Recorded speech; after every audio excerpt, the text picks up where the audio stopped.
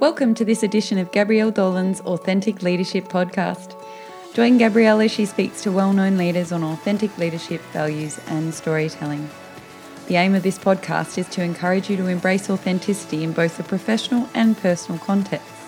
The stories and experience of her guests will be a wonderful catalyst for others to learn from.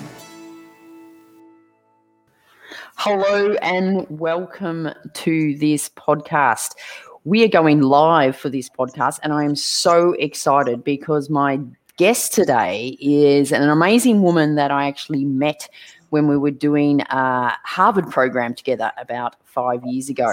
And she then came and did my Thought Leadership program in New York about 3 years ago. And that I always knew she had a book in her. She probably didn't know it at that point, but she has just written her book. So I would love to introduce Denise Collazo, who has just published and just written a book called Thriving in the Fight, a survival manual for Latinas on the front lines of change. Welcome, Denise. Thank you. Thank you, Ral. It's great to be here. Thank you for inviting me to come share with your audience and with you all the amazingness that I've learned from you, and I'm looking forward to this conversation. Excellent. So one of the first questions I often ask is why write this book? And so it probably came down to when you did do my Thought Leadership program a couple of years ago in New York, you sort of, I always pose a hypothetical about if you had to write a book, if you were going to write a book, what would you write about? And you answered that very much as a hypothetical. But tell us how it went from a hypothetical to a reality.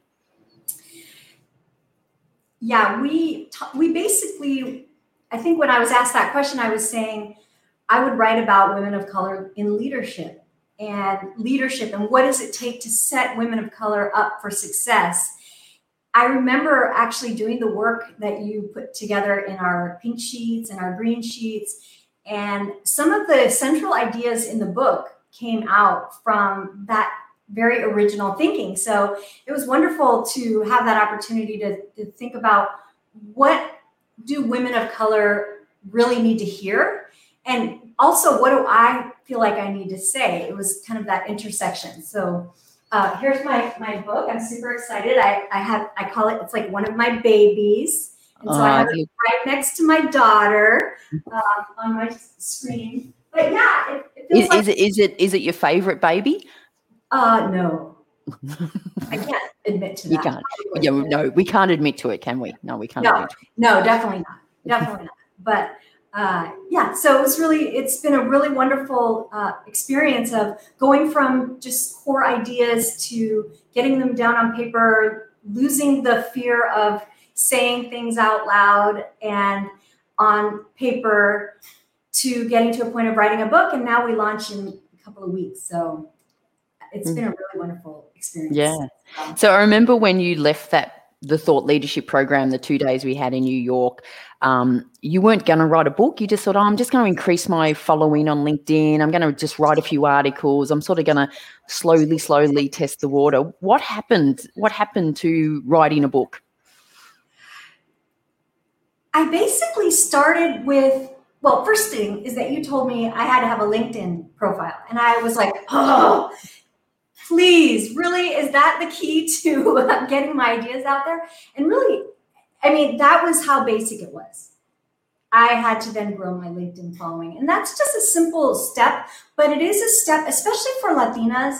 We have been taught by our faith, our family, and our culture and our experience to serve humbly from behind the scenes, to never expect any expectation of recognition or reward or any of that. And so just kind of poking my head out and doing those things of writing blog posts every 4 to 6 weeks or something, that was a challenge. But one thing I found when I left that training experience, my creativity was on overdrive. I could not get my ideas down fast enough.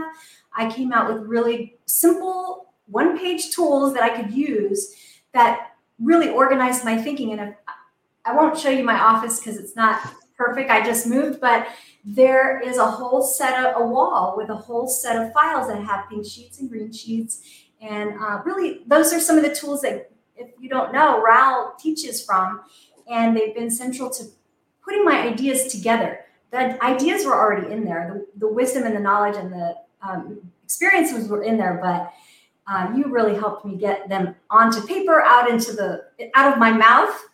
So I really appreciate your teaching, and it's been wonderful. I mean, the idea of writing a book, you were so nonchalant about it when you talked about it. Oh, writing a book, it's a hard work, but it's also, if I can do it, you can do it. And that showed me, like, okay, she's pretty cool. I like her.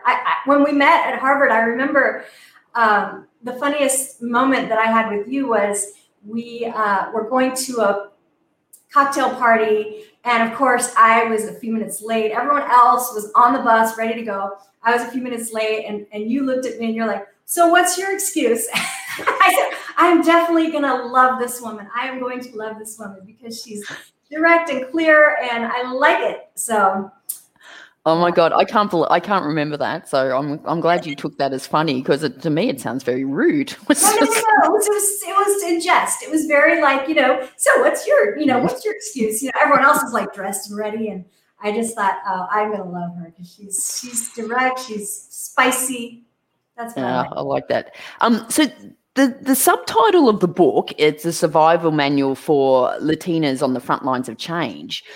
But I think it applies to a lot more than that. And some of the messages I love in the book is around this, like, you talk about how you lead into your vision, how you've got to like live into the fullest version of yourself. And you also talk about, I got to love the past negatives that hold you back. So I think those key themes of the book would resonate with so many people. So can you just talk a little bit more about those three themes of the book? Yes. So I wrote the book and I aimed it towards Latinas, partly because I had never seen something that was written by a Latina for a Latina in the field of work that I work in. And someone asked me a question recently that really touched me. She said, what would it have been like for you if someone would have handed you a copy of this book when you were starting out as a social justice leader? And honestly, it almost brought me to tears, the idea that something would be written to me or for me. And I think there's not enough written by Latinas. There's not enough written for Latinas. And at this moment, I think every community is asking themselves, what is my role? What does my racial group have to contribute right now to this moment where really as a world, we're coming at a real racial reckoning. And so, of course, you've done it. I've done it. We've had a vision of something that we thought about, but we'd never seen before, and you lead into it. When there's times when we show up at places that weren't actually made for us. So I've been to various large gatherings at the national level or even at the local level. And when you go to a multiracial space, what I have found is that oftentimes you see the Latinas, the women who are from Latin American heritage, Hispanic, other people would use different terms, but Latina women often sit very far back in the room. They sit closest to the door. And I'm really encouraging people to live into the fullest sense of themselves, to live into the fullest version of you, even in places that maybe you feel might not have been made for you. And that includes sometimes corporate boardrooms. It includes Capitol buildings. It might include being on camera. It might be writing. So living into the fullest version of you, that version that you show up when you're in the most powerful sense of yourself. And then the loving past negatives, I think I've seen you do this, Raoul, where you talk about how you didn't love English as a student. And even so, you pushed forth and wrote X number of books. So many I can't even count at this point.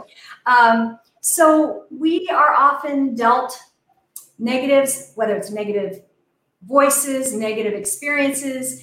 And the goal really is to love past them and to move into your vision. And that's what I'm really encouraging, because I believe that we can be exponentially more impactful when we're thriving than when we're simply surviving or even sometimes surrendering in the fight for social justice, economic justice, political justice. But what I have found, like you said, is when you have this conversation with students, with doctors, with people who are in different fields, the message tends to resonate. And it's been really interesting to talk with people of various backgrounds about some of the messages in the book.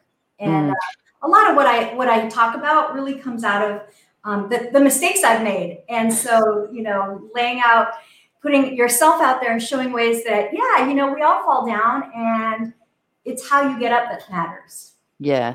I love one of your messages also is about being authentic and being you. And I think the love your past negatives really falls into that. I will often talk about, I failed English in my final year of school, but I've just published 6 books. And a lot of people go, why would you even admit that you'd failed English? It was like, because I did.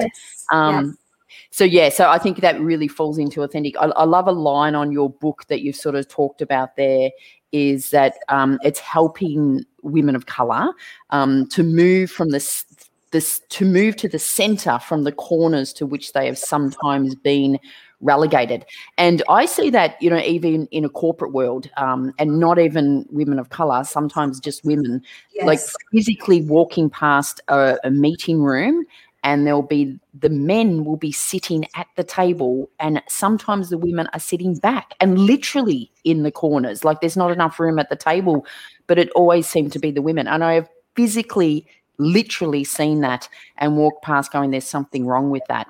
So one of the things I love about your book too, it's not just written for, women, I guess, that have been pushed to the corners.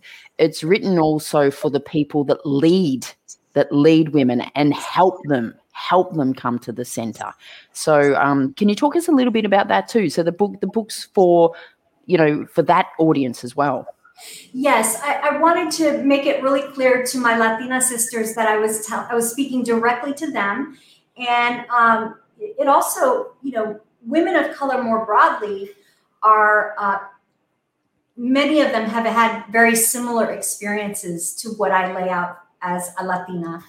And then also we are encouraging the broader audience of people who like to think of themselves or want to be allies and supporters to understand the experiences of women of color. And what you said is so true. I was just talking recently to a group of women, and two different situations, but one, the woman she's the owner of an auto parts store. And I asked her, I said, how many times have people walked in and asked you for the owner? And, she said, every single day this happens to me.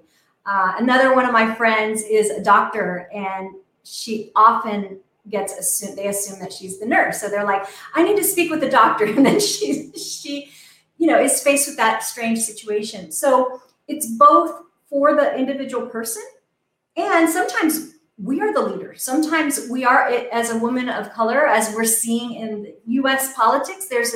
We have our first woman vice president, our first woman of color, first Black woman as a vice president, who got sworn in by the Puerto Rican Supreme Court justice. So we're seeing women being in leadership roles more common and more fully. And the goal is to make sure that as leaders, we don't then recreate those same patterns of having tables that are too full for other people to sit at. Yeah, I was going to actually ask you about the Kamala Harris and the election. What did that moment mean to you? What impact do you think that will have?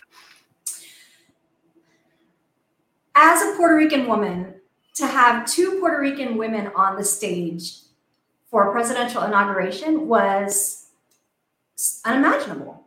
And then I love the fact that Justice Sotomayor, whose book I have right here, who's one of the people is on my bucket list of people to meet, but she was supporting the leadership of our first Black and South Asian vice president. that's what I think is really important, is that we need to, as Latinas, we need to follow the leadership especially in the United States, of the Black women, the Afro-Latinas, who have really paved the way for many of the civil rights fights that have happened. So for me to see so many, and then Andrea Gorman, who she lived into the fullest version of herself on the world stage. That was just beyond it was unimaginable, and that's part of what I think we're looking to see. I'm curious when I think about Amanda Gorman, if she would have shown up in a lot of corporate spaces with the yellow coat and the red Prada headset, would she have been? I'm sorry, what do you call it? Yeah. Would she have been told to tone it down? Yeah. Would she have been welcomed in her fullest sense, even though she had a bit of a speech issue in the past? So I just think that moment was really amazing to see Black and brown women working together to make things better for our families, but also for all of our families. When I saw that, it actually reminded me of one of the lessons that we actually learnt at Harvard, and they talked about it a lot, and that is that, you can't be what you can't see. And yes. I think that helped with that. Very much Hey, so. Denise, one of the things I love about when you write is your stories. You have great stories, and I love reading your blog posts and your articles. One of the favorite stories I read in your book, it was almost like in the introduction, about when the advice your dad gave you when you went to school, and he literally said, if a girl picks a fight with you, punch her in the nose right there and then, and don't wait till after school when she's got all her friends with her, because then it's an unfair fight. Mm-hmm. And I'm thinking, oh man, I love your dad. Because most parents would not give that advice, and it would be very, no. But what's your favorite story of the book? Yeah, that is a great story. I think my favorite story in the book, I love that. That is one moment where, you really realize that where I came from, right? My dad grew up in the Bronx. But I think for me, my favorite story in the book is the story about Joanna Bencomo. And it really goes to the point you just made about you cannot envision something that you haven't seen before. And Joanna is a young woman who was running for city council in her town. She showed up. She was basically with her mother and her grandmother. They were driving through a somewhat wealthier part of her district that she was running for, and they were knocking on doors. And she explained that the men who were painting the house asked her, what she was doing. And they asked her, oh, are you here looking to clean houses? And she said, no, I'm running for city council. And later she described that moment as the most heartbreaking and magical moment of her campaign, because she felt like people had a picture of 3 Latina women driving around a wealthy neighborhood to try to find houses to clean. But even her own people couldn't imagine a young person going out knocking on doors to run for city council. The next day she won her election, and she continues in that role now. But for me, that's my favorite story in the book. Yeah, that is a great story. Just practicality. How did you go about getting all these stories and case studies for the book? Did you just reach out to as many people as you could? Actually, I tried to, when you talk about leading authentically, we all have to lead in the way that is comfortable to us. I love on your brand and your logo, you have yourself sitting down, with I think that's really important. So what I did was I convened a group of 12 people who are serving and served as my advisory board. And as we fleshed out some of the concepts in the book, I offered the opportunity for people to write stories or to tell me their stories. And as time went along, I would experience different things with them, and they would share their stories. So a number of the stories that are in the book are from the advisory board. And so it's partly my way of bringing along a community of people with me as we go through this learning experience of what does it mean to write a book? What does it mean to write a book in Spanish? How do we do this? What does a publisher do? I mean, all these things, we're all learning it together. So that's a way that I brought in a lot of other stories, plus my own experience with the movement. And truthfully, Ral, when I went to that Women in Power program at the executive education at Harvard, and I think I pulled you aside and I said, I really want to talk to you, because at that point I was panicked about speaking in public. I had zero confidence. And the idea of developing a simple story to communicate your message felt like I can do that. And for some reason, I had developed a bit of a fear of speaking in public. And the idea of telling stories, oh, we do that. In our family, I don't know what you all do, but in our family on Thanksgiving, everyone sits around in a circle and we just tell stories and laugh and laugh till we cry. So it's a kind of authentic part of who I am, but also you helped shape that in a way that has been really fun. And to the point that I think I called you I was at dinner with a friend of mine and I called you and said, hey, there's this restaurant in Florida that has a great brand story. Come look at, take it out. So even when we weren't together, I had remembered a lot of what we learned together. So, yeah, I distinctly remember that you let me know about this Spanish restaurant in Florida who had stories on their menus, and you just told me about it and you were really excited, and I got in and looked at it, and they not only had stories on their menu, their stories were all over their website. They were the just most engaging company stories about how the company founded. It's like and then I actually contacted them and spoke to them, and they're one of my favorite case studies in my latest book. So yeah, so my latest book, Magnetic Stories, Connect with Customers and Engage Employees with Brand Storytelling, is similar to you. I spoke to a lot of people, but some companies were doing amazing stuff. So they sort of have a chapter by themselves. And Columbia Restaurant, where it was, gets a whole chapter to themselves. So I talk about that you introduced me to them. So the power of stories. And I love in your book your use of stories. So, and maybe I'm a little bit biased because your book is sort of how I write anyway. Your book's full of a lot of practical tips and insights, but a really nice combination of your own stories and the stories of others that really brings all the concepts to life. And to me, it's through the stories you really understand the message. Yeah. Well, thank you. And I find the same as, with Magnetic Stories, I feel like you are continuing to hone this concept of how important it is for us to think about our brand. And certainly I had not thought about what is my brand or what is our brand as our organization. And over time, you've sharpened that message and you continue to make it's even more important in this moment when people are, many things that you talk about, COVID, the moment of, customers who want to buy things that are in line with their values, and also how important it is for people to be inspired at this moment. So I really encourage folks to pick it up, get it, pre-order it. It's going to be great. I have at least one of her books on my thing. I've got Stories for Work and Real Communication. They've been really great.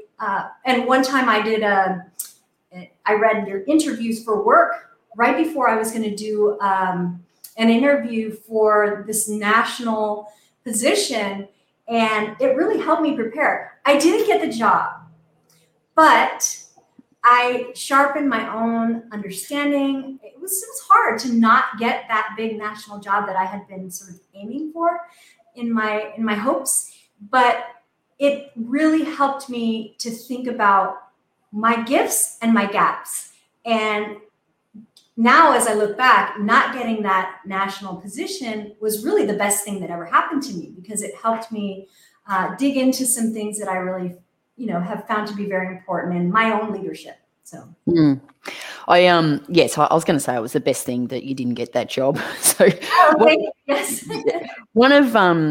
one of the things that, and both our books are out at the same time, but there's a really nice overlay. And because one of the things I talk about in the book is brand, like know what you want to be known for, and then actively do stuff that sort of demonstrates that and amplifies that.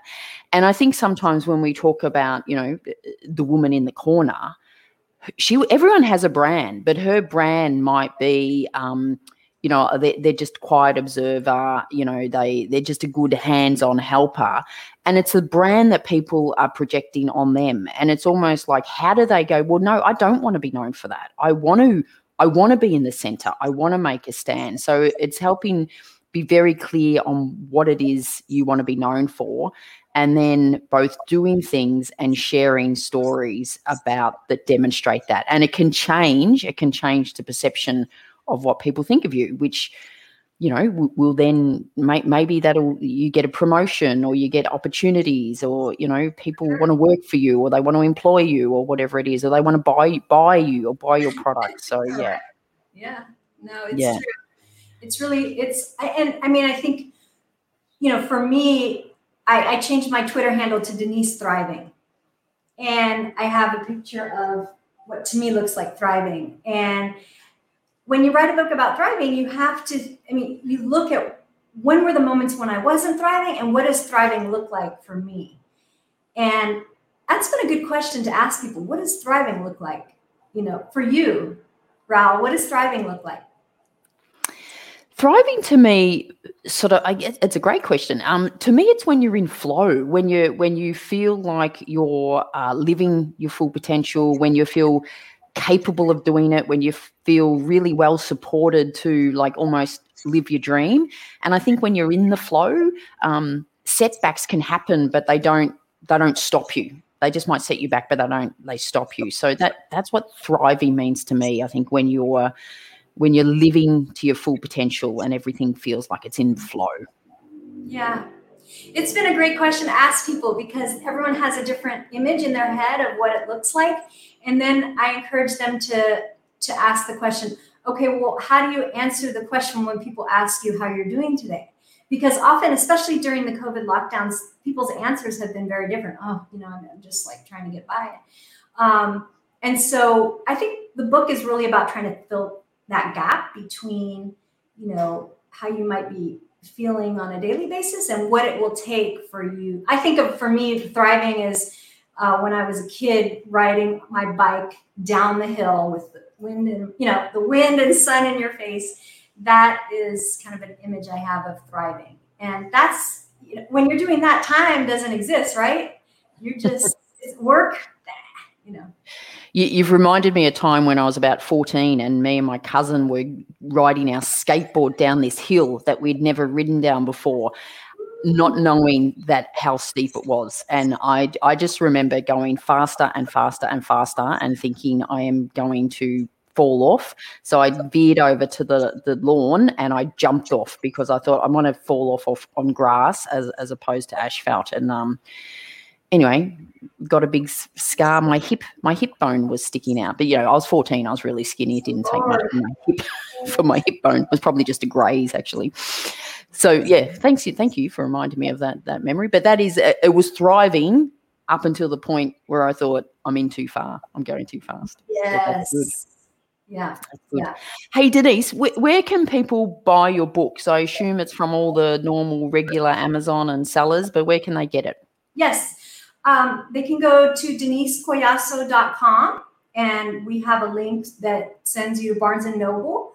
We are encouraging people to try to use Barnes & Noble or other sources as a way of supporting the fact that many book companies, in particular Amazon, is very, very hard on the Latino communities. They have many policies that are hurtful to our community. So I've asked many people to consider not buying it on Amazon. We're running a big pre-order campaign. And to this point, we have, I think, more pre-orders than anyone in our publishing company, except for Parker Palmer. But I'll take it.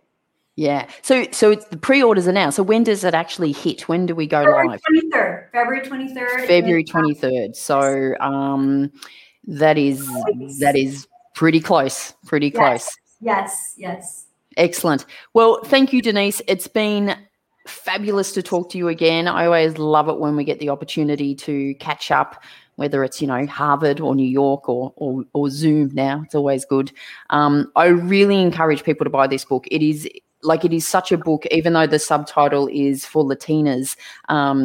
It really is for anyone that I think wants to step out, that wants to find their voice, that for some reason, for whatever reason, has sort of been relegated to the corners, and they sort of go, no, I want a seat at the table. In fact, I want to stand on the table. So I think it's for those people, and also for people who lead those people, because you have to give them a hand. You have to put that hand and welcome to the table and help them step up on the table if that is in fact what they want. So I think it's a really, really timely book, and I would highly recommend anyone in leadership or anyone who wants to be a change agent or anyone that wants to live their fullest life to have a read of it. Thank you. Any final words from you, Denise? Oh, basically, we can only tell our own story. We're the only person who can tell our own story. So I would just encourage everyone who's watching to be brave, tell your story, find ways that you can thrive. And, just thank you, Ral. It's great talking to you. Yeah, I love thrive. Find a way to thrive today and then find a way to thrive tomorrow. Thanks, Denise. It's been fabulous. Thanks. Bye-bye. We hope you have enjoyed this podcast in the Authentic Leadership series. Visit the resource library on Gabrielle's website to access a collection of free material on business storytelling and thought leadership.